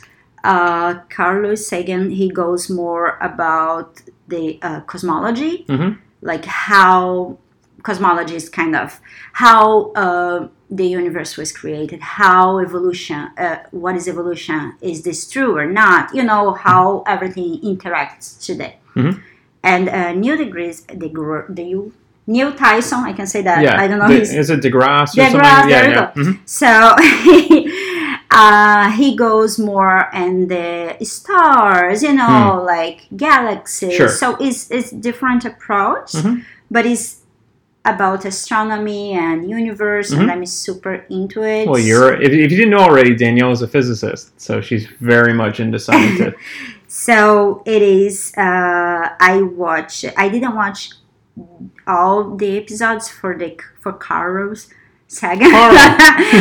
But I watched pretty much all the episodes for Neil deGrasse. I don't know. Yeah. They have hard names to say. It's okay. I like it. They explain very well. I mean, because astrophysics, astronomy, and cosmology, they're very specific. So even for me, it's like very hard to understand. And they explain in a so easy way, and they make everything so beautiful that catch at least my attention. So if someone's not very much into science, because you're very much into this, so this is something you may not know at all, but you know something going in. Could someone that isn't well versed in science enjoy this? I think so. Okay. I think so. I don't know. I mean, people say that I'm bored. No. I'm saying if it's too complicated for them, people will tune out. Is it simple enough? There is some documentaries for Neil deGrasse that are very point focused on scientists. If you're not into it, you won't get it. There is a one called Black Matter. So to understand what is black matter, you know, to watch the documentary, you need to have an idea of black matter means. Sure. They explain, but then you're going to say, oh, this is BS. Who cares about it? This doesn't exist. But in fact, we know it does. So, that's maybe boring and, people cannot, I'm going to turn it off. But for those two, it's nice because they're in this spaceship almost, and they go, there's a personal voyage. So he goes in things that he thinks is interesting. And the photography is beautiful, you go into galaxies and, explosion of stars and how many billions of years later we see the light. Right. And so they explain all that. So I'm going into No, this is good. Right? I'm going. But she's very well, as we said most of the time with all these interviews, you're going to watch something that you're interested in. Yes. And this is a perfect example. It is. So those two are the ones that I remember, but I've been seeing a lot of science, but physics focused documentaries, and they have really good ones. Yeah. So those are my That's your top 7. All right. As always, thank you so much, Danielle. You're welcome. All right. We're back with Malin. Welcome back. Hey, Brian. So for this week, we're going to get very real, and we're going to talk about our favorite documentaries. And this is going to be all over the place because, again, there's so many different subjects to cover for documentaries that I'm guessing there's going to be very little repeats here. And I'm really looking forward to what Malin has his list this week. So have at it. This is all you. You can go as long as you want. Well, actually, I don't think I'm going to go too long, but since you say that you want to keep it real, I'm immediately going to break the rules because I want to throw out Best in Show as maybe best mockumentary. Oh, absolutely. Which has got to have a place. I think the lines are so well blurred in that film, and if there's any doubt how close to reality that particular mockumentary is, I recently saw a documentary called Chicken People, which is about people raising and showing chickens. Oh my God. And I realized that Best in Show is really, really restrained compared to at least that reality. So I'm going to throw that out as a double whammy, an excellent mockumentary, which almost is as crazy as reality, and a documentary that is even crazier than Best in Show. And I think when people see Best in Show, they think that's probably crazier than, real life. Nope, it's not. It's not. And I think that's why it hits home is you kind of every once in a while you realize, oh wow, I've heard people say that. That's truth is always stranger than fiction, and we definitely have mockumentaries on the list. So I think we're going to end up doing that as a subject one of these days. Okay, cool. So I'm not the only one to cheat. I kind of a little bit disappointed. No, I'm happy. I'm happy with that. Okay, so as I was going through the documentaries that I like, I noticed a couple of themes: crime documentaries. And documentaries that start out with a really, really basic premise. Okay. And then kind of mine away until you get to a different understanding of what you started with, and that just keeps happening, kind of like Russian dolls keep opening and opening and opening until you get to a point that is so far away from the origin point that I think really is an interesting way to think about how reality is always changing, and the very act of trying to create a documentary that represents one reality is maybe a fool's journey. Yeah, that's a great analogy. So having said that, I want to start off with one that I think does a really good job. Actually, two crime documentaries that do a really good job of setting up an outwardly appearing truth, and then really just digging and digging and digging away until things just become bizarre and out of control. Okay. The first one is Thin Blue Line by Errol Morris. Okay. Which does a really good job of doing a forensic examination in film of a crime scene. I think we've talked about this one before, but the basic gist of it was that a man is pulled over. I think it's been a while. A man is pulled over and a cop is killed, and we don't know what happened. Okay. But Errol Morris goes and he interviews the person who was imprisoned for the crime, and then goes through and cinematically reenacts the crime in all these different potential ways. The lump sum being that he creates this fairly convincing case for the person who was imprisoned. And interestingly enough, by the time you get to the end of the film, it really casts a huge amount of doubt on the legal system, on the guilt of the person who was convicted. And a year after the film, that person ends up getting, I think, a retrial. But anyway, ends up getting released based on the evidence that was kind of surfaced in this documentary. And those are some of the best documentaries, too, where they actually affect the outcome of real life. Right, exactly. So it's like a documentary film attempting to capture a reality and then creating its own after the fact. And that, I think, is one of the earliest examples of that. I know on TV, I didn't initially pick this, but like the Jinx. Yes, exactly. We don't know how that's going to play out yet, but it has certainly played a really interesting role in the ongoing investigation Absolutely. of some of those crimes. And that was on my list. Oh, you put the Jinx on your list? Absolutely. But that's not a movie. That's a TV series. Well, it's a documentary. But yes, I know. I didn't know you were allowed to cheat. Well, it's my list. I can do whatever I want. But yes, I mean, that one was too good not to mention. So yeah, definitely. Yeah. Well, so another one's kind of along the same veins is The Imposter. Have you seen that? Heard of it? I've heard of it. I think I have. The Imposter is such a fun documentary to watch. I think that Thin Blue Line has fairly limited rewatch value, just because the repetition of those reenactments you can get lost in that if you're watching it over and over again. The Imposter is a bit more cinematic.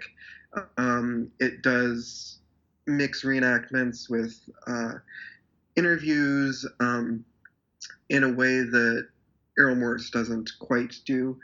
But it starts off with this. The basic premise there is that a kid in Spain calls the authorities on a stormy night and says that he's escaped, that he was kidnapped, and that he wants to be like connected with his family. His family is in the United States, I think in Texas.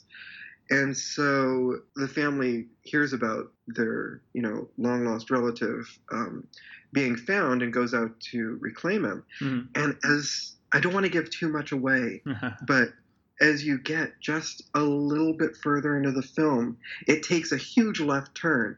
And that's just the first of so many outrageous left turns. It is just incredible. No, that sounds really good. It has to be seen to be believed. Okay. I went in and saw it at a theater in Berkeley, and I just remember my jaw dropping like every probably 5 minutes. Yeah.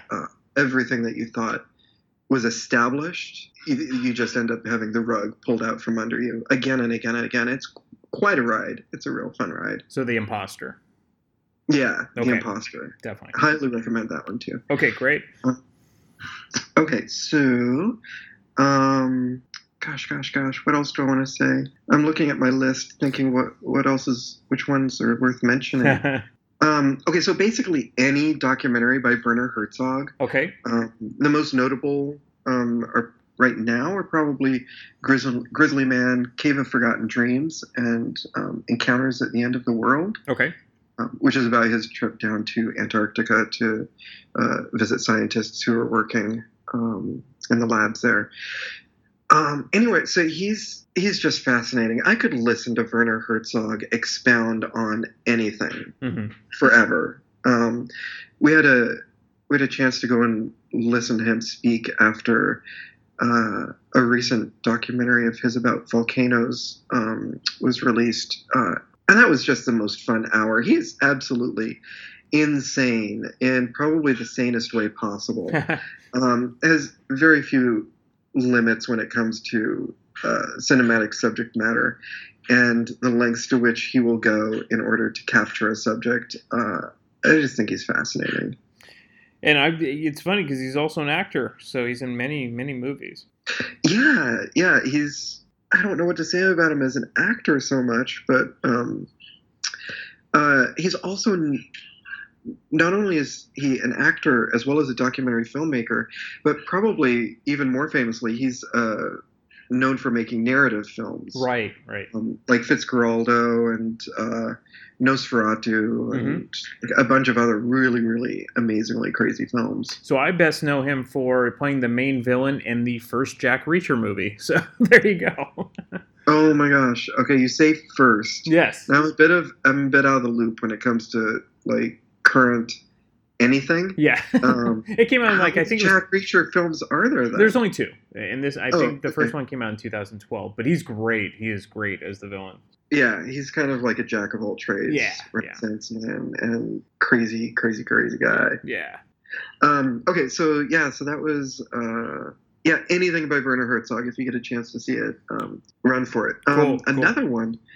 I don't know how much of a documentary this is versus a filmed interpretation of performance art. Okay. Heart of a Dog by Laurie Anderson is this kind of rumination on life, but mostly death, as well as the relationships that we have. But so she was married to Lou Reed, and after his passing, she did a series of performance art pieces where she really directly kind of encountered the theme of death. But she does so through the film as a result of the death of her dog, Lola Bell. So she talks a little bit about her relationship with Lola Bell and ideas of death and the way that she coped with that death. But I think she's also using that as a channel to discuss thinking about death in general and not just about a dog, even though it's called Heart of a Dog. Right. It's a really, really fascinating film. It's if anybody's into like meditation and is listening to this and looking for something to like meditate on, this film is actually good for that as well. Oh, cool. Yeah. It's fantastic. It includes her music, her visuals, a lot of which were developed either for the film or for her performance art pieces. And it's kind of fantastic. That's cool. So that's definitely one to hit. And what else? Oh, Los Angeles Plays Itself. This is a documentary about Los Angeles. Okay. But it's specifically about the filmed image and idea of Los Angeles. So it's got this guy, I forget his name, who's just speaking in this kind of monotone dialogue about Los Angeles, about films of Los Angeles, and talking about how LA has been imaged in film versus the idea of Los Angeles in film, how architecture is portrayed in particular ways. For example, he talks about modern architecture in Los Angeles as being usually a nest for villains, which I think is personally pretty interesting. It's very much a different take on LA. And he just does it with images of films in the background. shots of neighborhoods, shots of anything you can imagine, everything from, I can't remember the name of the hill where Dodger Stadium is now. Oh, Chavez Ravine. Yeah, so Chavez Ravine, and then there was a hill as well, like downtown Bunker Hill. That Bunker Hill, that's what so like Chavez Ravine and Bunker Hill, how they're represented in films. Everything from that to like Blade Runner. And it's absolutely fantastic. I think you would eat this up. It's a really long film. And his voice is, as I say, very monotone. So it can be, it might be like a bit of a challenge to get through it. I saw it for the first time about a month ago in a theater in downtown Los Angeles, as part of a film and arts festival.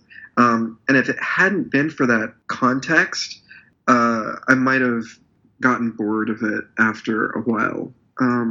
But it's really, really good. And it kind of peels back all of the cinematic layers of Los Angeles really carefully. Yeah, that sounds really cool. And you, of course, love stuff like that. So it's right up your alley. Oh, absolutely. Yeah.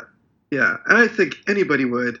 But it's interesting, some of the really kind of the minutiae, the small environments, like just strip malls. I think the movie kind of starts off early with a discussion of just the way off the beaten path kind of images of LA that sneak into films, not as like necessarily part of a plot or as like character to a plot, but just things that fly by as you're driving through Los Angeles. Right. Yeah, it's really, really fantastic and interesting. That's a good one. That's a really good one. Let's see. Oh, last one I'm going to mention. I was going to mention the Qatsi trilogy, but I think I've mentioned that like 5 or 6 times. Okay. So anyway, go see the Qatsi trilogy. It's fantastic. But the last one I want to end on is Paris is Burning. Oh, okay. Well, what's this about? Have you seen that yet? I have not. You haven't seen that? Okay. So Paris is Burning is this fantastically interesting time capsule of the New York gay ball scene where voguing and drag kind of were at their height during the mid to late 80s. Okay. And it's just a fantastically interesting film with a cast of real-life characters that, yeah, it's one of those ones where you have like these periodic interviews with people, just snippets of like one person at the beginning and the middle of by about the middle of the film, I think you start to get hungry to see people again in these little snippets because you're just learning so much and they're so witty and so clever and, every once in a while appropriately so bitchy, and it's just fantastic. So and his insight for like where voguing came from and what a taste of gay club culture was in the 80s, the mid to late 80s. Well, yeah, and of course most people know voguing simply because of Madonna, so this I'm sure goes into that. Well, actually, this predates Madonna. Well, of course, but I mean that's when I think the mainstream probably heard about it. Right, exactly. Yeah. So no, that sounds interesting. I love all things 80s, so yeah, that's right up my alley. Well, I think you'd love this. I think anyone would love it. That's it's just awesome. Really, really interesting. And the other thing is now, after the fact, completely unintentionally, it's a bit of a crime documentary as well, because one of now I'm loosely remembering, but I think that one of the persons that is featured in the interviews either died during the making of it or shortly after, and there's a mystery about what happened to that person. Okay. But it's not, I don't remember it being addressed in deep detail. It's certainly not the point of the documentary at all. No. But later you find out that one of the main drag queens that does a lot of the interviews. So after she passed away, they go into her apartment and they found a big trunk, like an old traveling suitcase with the mummified remains of, I think it was her ex from like a ways back. Oh my God. Yeah, kind of creepy as heck, right? You could definitely do a sub documentary just on what happened from this. Right, exactly. Like where have they gone? And oh my God. That's great. Well, I mean, it's not great, but it's very interesting. No, I know. It's morbid as all get out, but yeah, it's really interesting that kind of came out of that. Yeah. Yeah, for sure. That's awesome. Do you have any other ones, or is that the main list? I could go on and on and on, but those are the ones I think I wanted to mention. Okay, great. As always, thank you so much, Malin, and everyone needs to check these out because all of them sound really, really interesting. Yeah. They're a lot of fun, and I can't wait to hear what everybody else has to recommend as well. Oh yeah, this is going to be one I think it's going to require repeat listening just to go back and like, hey, I need to check this one out too. So okay, awesome. Yeah, thank you so much, Malin. Thanks, Brian. If you enjoyed this podcast and are an iTunes user, please do the show a favor and head on over to the official iTunes page for Damn Good Movie Memories. Be sure to leave a rating and a review. This will allow the show to appear higher in the algorithm and spread the joy of this podcast to the masses. If you are not an iTunes user, you can still listen and subscribe on Podbean at damngoodmoviememories.podbean.com. Be sure to like us on Facebook under our Damn Good Movie Memories page. You can also listen to a limited number of episodes on YouTube. I hope you enjoyed this week's episode, and be sure to tune in next week for an all-new episode of Damn Good Movie Memories.